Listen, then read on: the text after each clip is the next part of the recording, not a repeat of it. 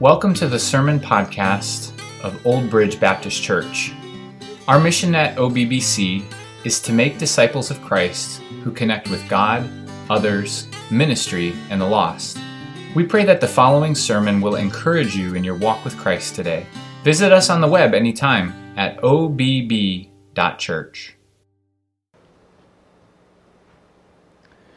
Well, if you would at home or wherever you are when you watch this, if you would turn in your Bibles or on your device, navigate to John chapter 11 and 12. We're going to be discussing the triumphal entry by way of the raising of Lazarus this morning. So turn in your Bibles to John chapter 11 and 12. Let me pause for one more word of prayer before we begin. Father, we humble ourselves before you now, before your word. And Lord, we ask that you would speak to our hearts. Lord, I pray that you would strengthen me to preach and that you would give me clarity, that you would give me words, Lord, for the sake of your name and the furtherance of your gospel. I pray these things now in Jesus' name. Amen. Well, Lazarus wasn't the first person that Jesus had raised from the dead,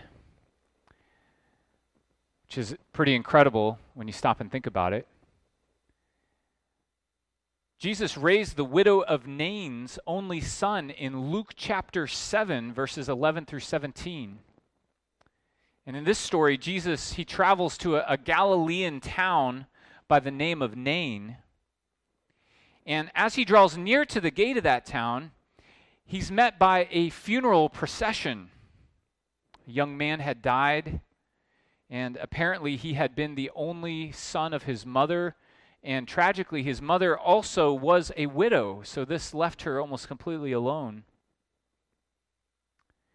Jesus sees her mourning and her desperate plight, and he has compassion on her, and he raises her son back up and gives him back to a delighted mother, right there on the march to the grave.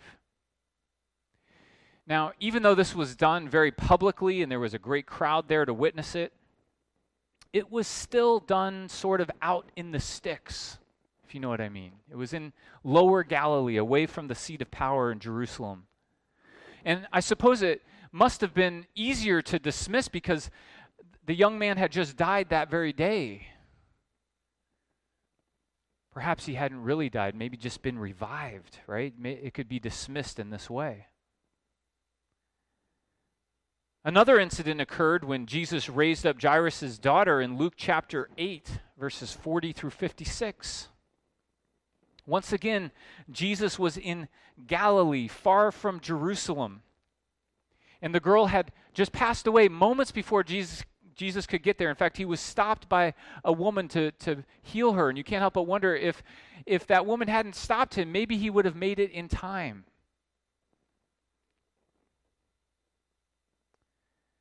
But this time, as Jesus arrives at Jairus' house, he does his best to limit his exposure to the crowd. When he goes into the house, the only people he allows in there with him are the mother and the father of the girl, and also his inner circle of three closest disciples, Peter, James, and John. Jesus raises her back up to life, gives her back to her parents, and this time he charges them not to tell anyone. Raising of Lazarus was different. In contrast to these other earlier miracles, the raising of Lazarus was right on the doorstep of Jerusalem. It was done to a well-known family with many Jews from the city present there to see it. And Jesus did it at just the right time for maximum exposure and effect, just as the required pilgrimage to Jerusalem for the Passover was ramping up. And it was undeniably miraculous. Lazarus had been dead for 4 days in the grave and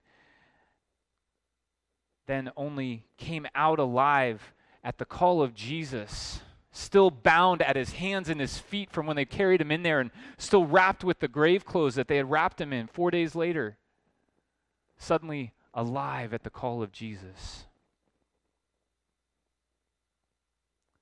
Jesus was always trying to hold back the messianic hysteria that would arise from his miracles, especially the raising of someone from the dead.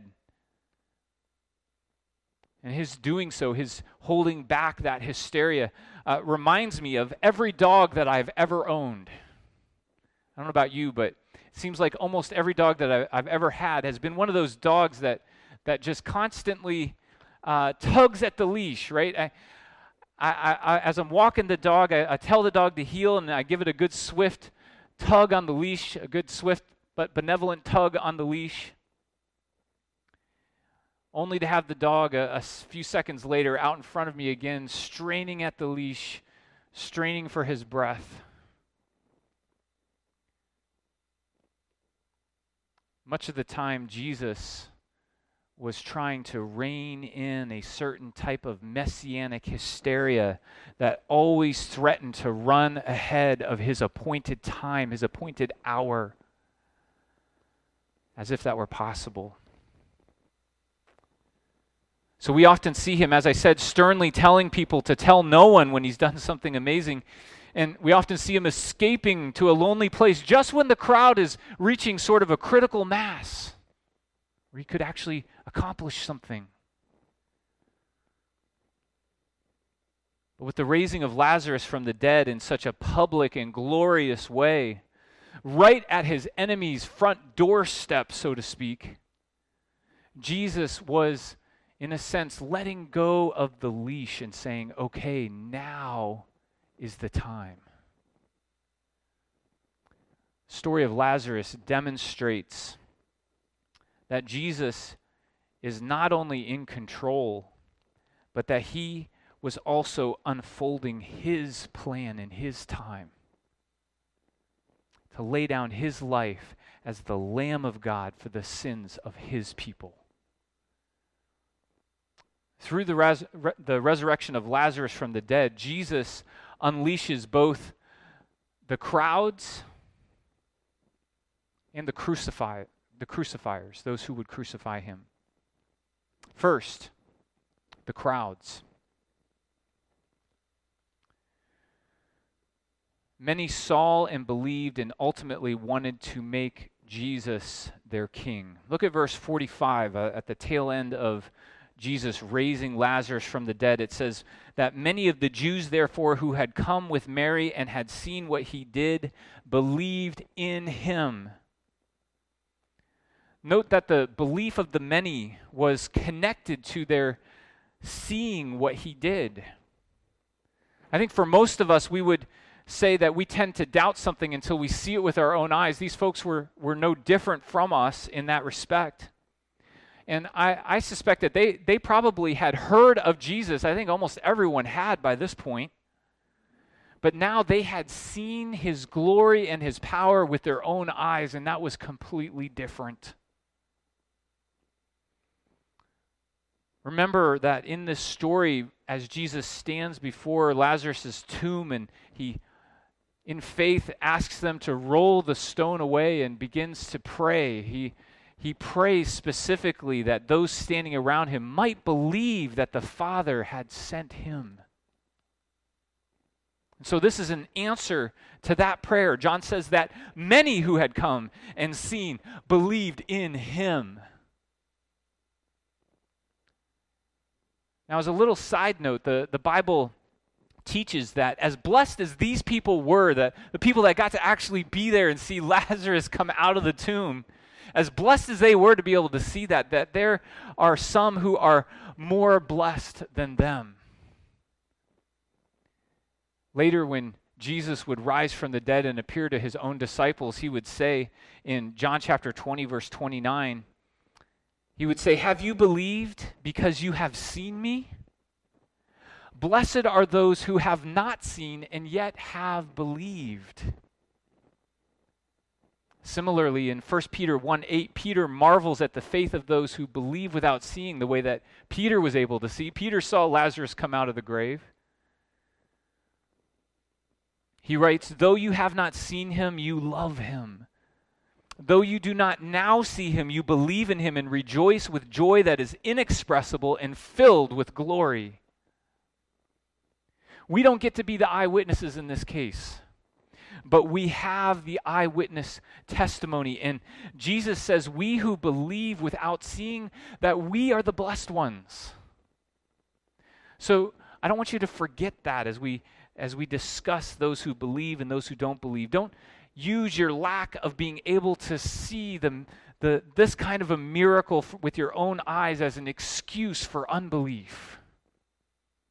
Instead, follow the example of those who saw and believed in him. Join the ranks of those who believe without seeing, and be blessed.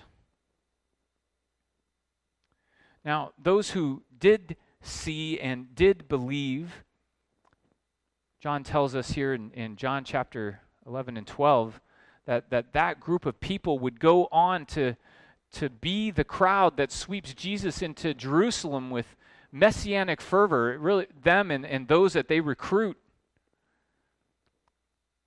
swept Jesus into the city with this messianic fervor at the triumphal entry.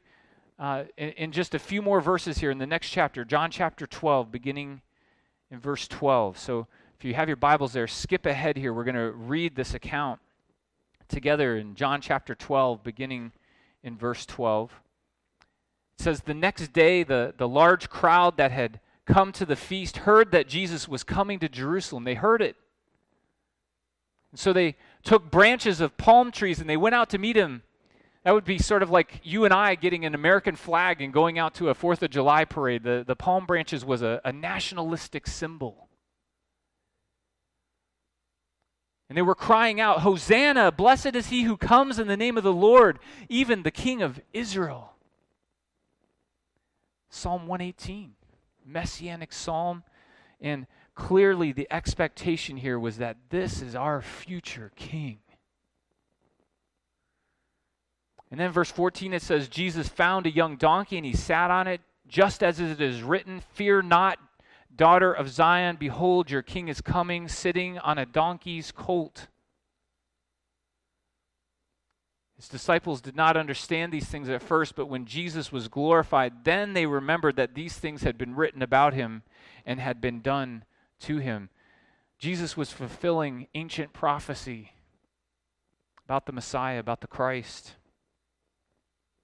And even though many there were unwittingly participating in that, it doesn't change the fact that Jesus did, in fact, fulfill it on that day.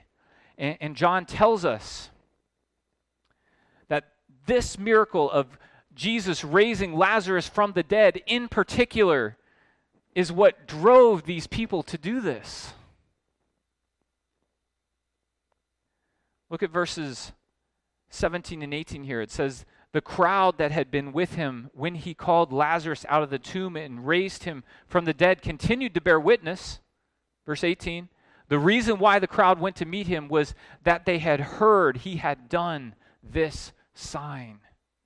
So this very intentional, very public raising of Lazarus from the dead at the doorstep of Jerusalem with a crowd of Jewish metropolitan Jews there gathered to see this raising from the dead was what ended up fueling the triumphal entry. It was very intentional on the part of Jesus. And it was precisely this kind of miracle and this kind of crowd doing this kind of thing that pushed the religious leaders' buttons so much. Through the resurrection of Lazarus, Jesus unleashed the crowds. And in so doing, he unleashed the crucifiers.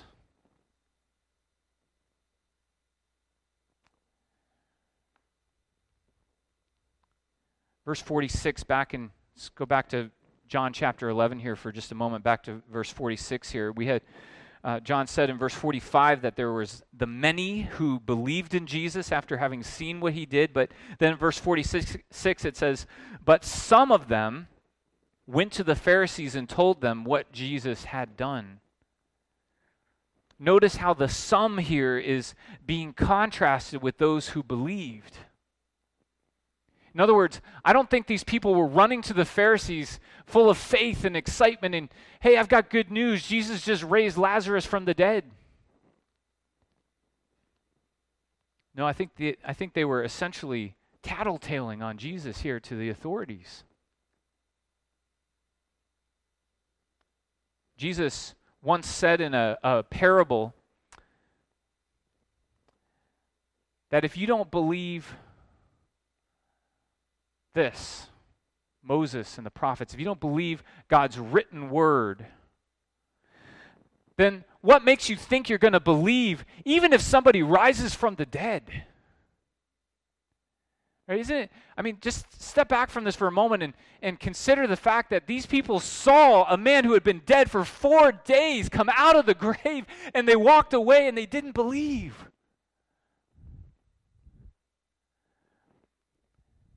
Isn't it incredible how hard the human heart is to the revelation of God, the truth of God? And Jesus said, hey, if you don't believe this, what makes you think that if you even see someone rise from the dead that you're going to believe? It's not the seeing with the eyes that you need. The truth is plain enough for you to see and believe right here in God's word. Open up the eyes of your heart and listen and hear and believe. There's little difference between hearing the truth in God's word and rejecting it, and seeing the truth of God's word and rejecting it. The two are so closely related. Don't think, well, if God would just somehow show me, then I'll believe. He's already showing you in countless ways who he is and his eternal attributes and power. And he's revealing to you from his word how you can be saved in the person of Jesus Christ. He's beckoning to you right now through this text. Hear the testimony of those who were there and believed. Believe the testimony of Jesus himself when he says, I am the resurrection and the life. Number yourself with the many who could not deny what they had seen and believed. Well, there were some who did not believe, and they went to the Pharisees and told them what Jesus had done. And then in the next few verses here, verses 47 and 48, it says, so the chief priests and the Pharisees gathered the council and said, what are we to do, for this man performs many signs? If we let him go on like this, everyone will believe in him, and the Romans will come and take away both our place and our nation.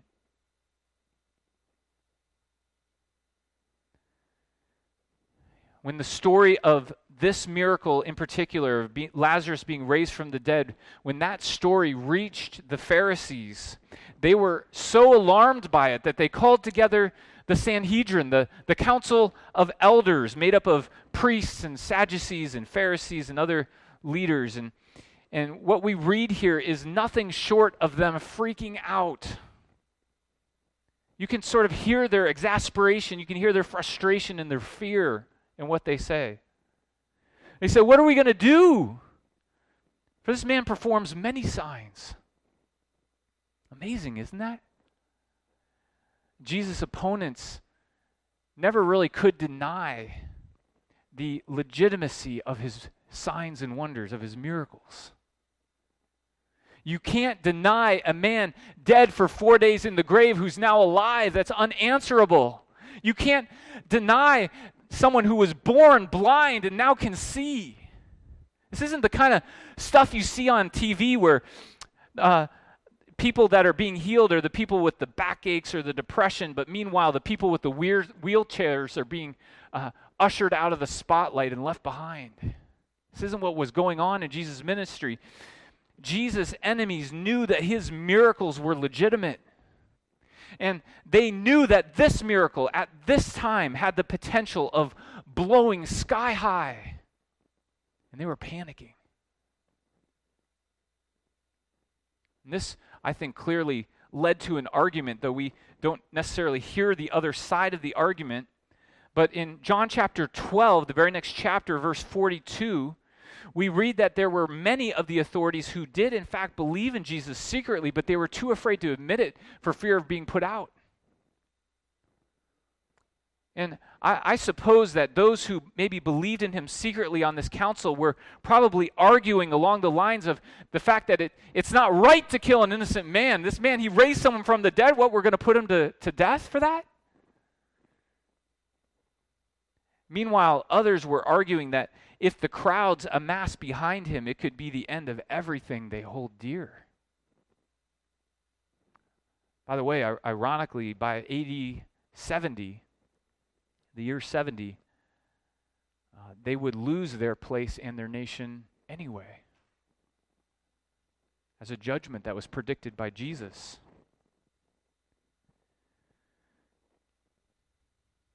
So the high priest steps into this panic, this argument here, and he settles the matter. I don't know if you've ever served on a board or a leadership team or been in a meeting of any kind, and there often comes a moment in an argument or in a discussion where someone weighs in decisively and sort of carries the day with their argument. And I think that was this moment here. The text says that Caiaphas, who was the high priest that fateful year, which, by the way, was Caiaphas was among his generation the one that held that office for the longest. Other than him, that office was a revolving door, but he actually held the office for quite a while. And I think really his gravitas and his pride comes shining through in what he says here in the midst of this argument. He says, "You know nothing at all, nor do you understand.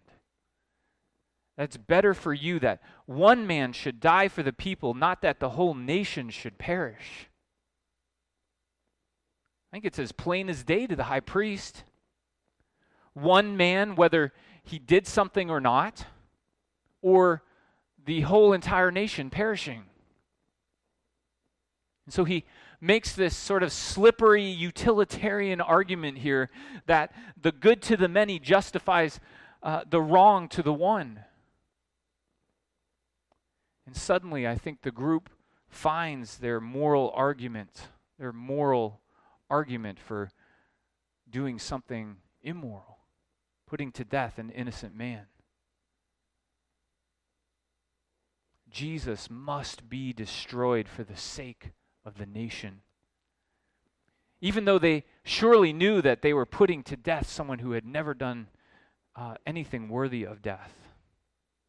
Better to do away with one man, even a seemingly good man that the people like, than to put the whole nation at jeopardy. Maybe the people wouldn't understand, but in time they would surely thank us for making them eat their vegetables. We must be the adults here. I could just see them reasoning in this way. And we must hold our noses to do this unpleasant thing that must be done. We must finally follow through in getting rid of Jesus.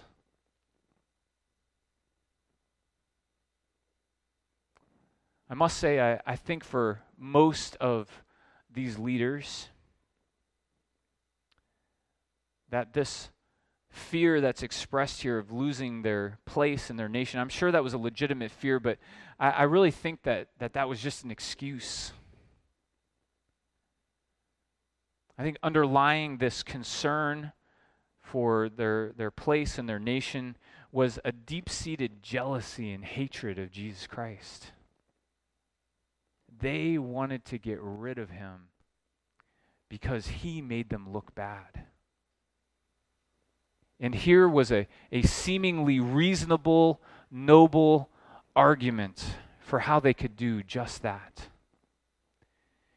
And John says that when the high priest said what he said about it being better for one man to die for the people rather than the whole nation perishing, that he actually prophesied.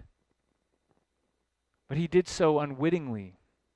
This high priest was not a prophet in the traditional sense, but God can speak through anyone, can he?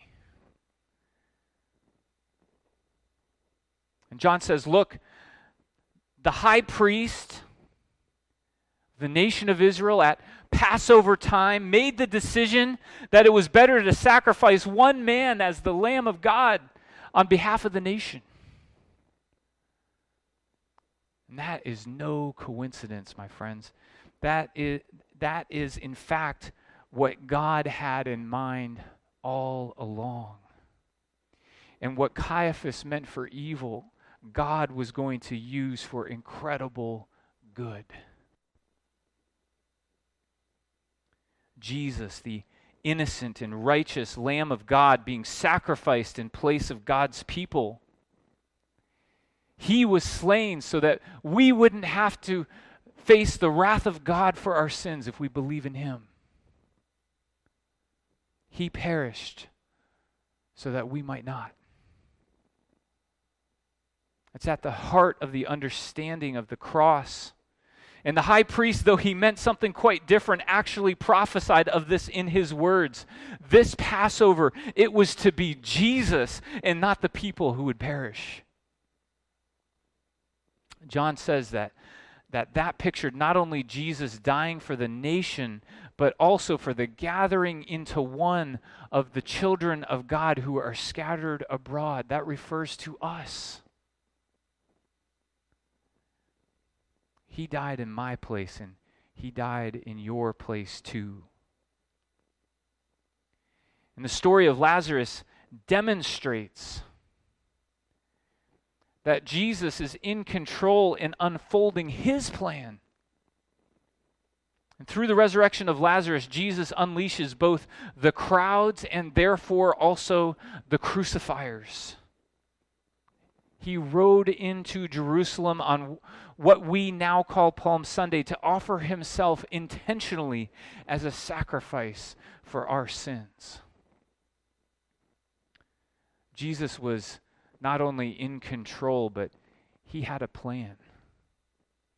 You know, we often look at this story of Lazarus or the story of the triumphal entry in isolation from one another, but I think anytime you can zoom out and look at a larger piece of Scripture here and see just the magnificent beauty of God's plan as it unfolds and the intricacy of it, through the highs and the lows, the belief and the unbelief and the crowds and the leaders and the misguided enthusiasm and the undercurrent of violence, all of it was according to Jesus' plan.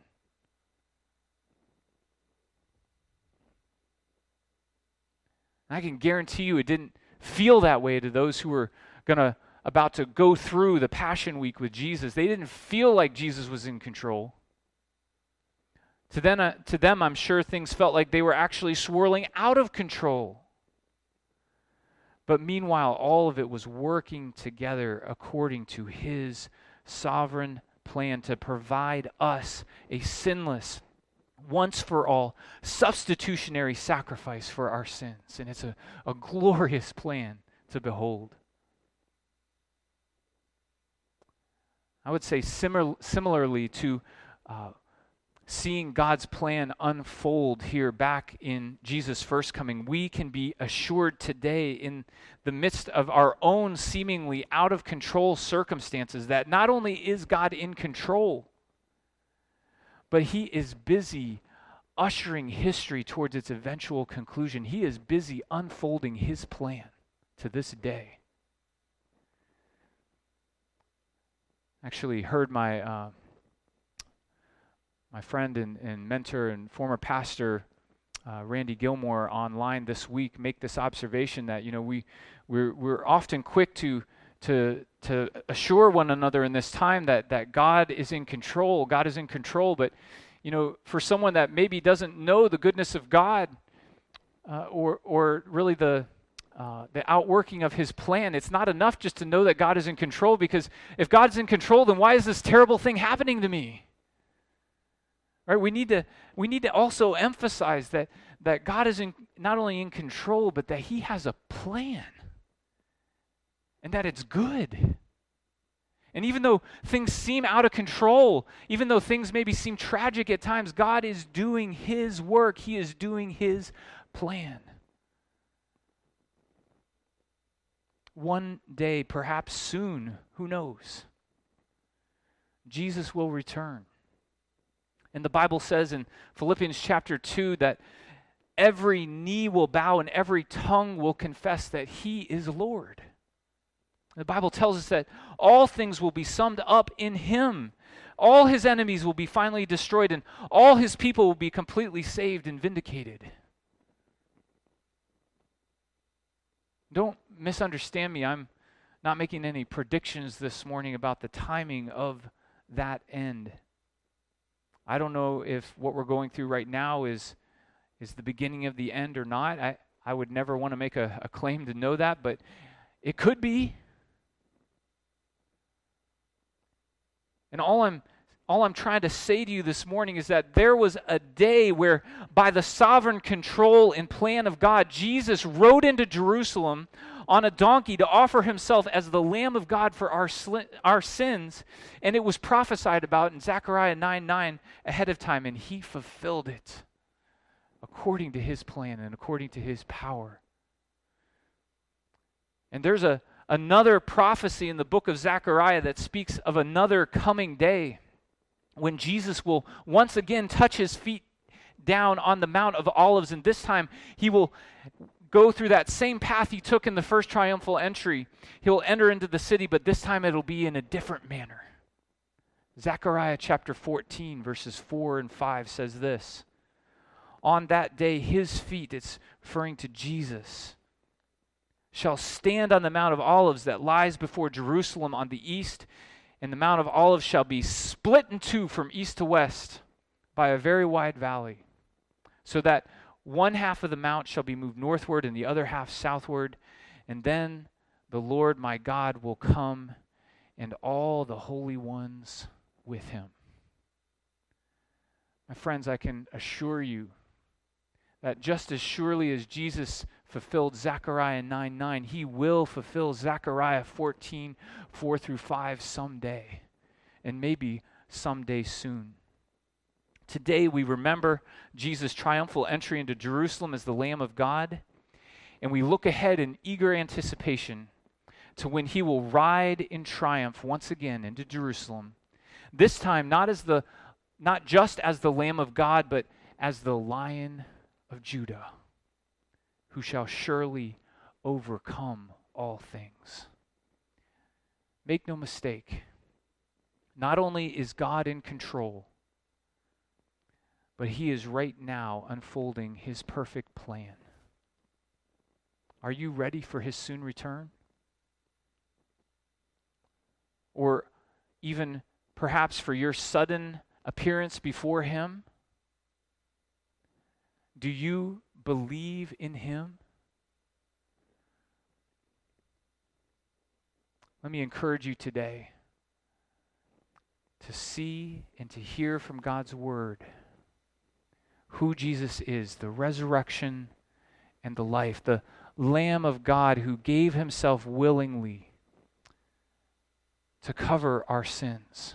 Repent of your sins, believe in him, trust in him, and he will save you in the end. Church, I want to encourage you to keep your eyes on Jesus. Let's pray.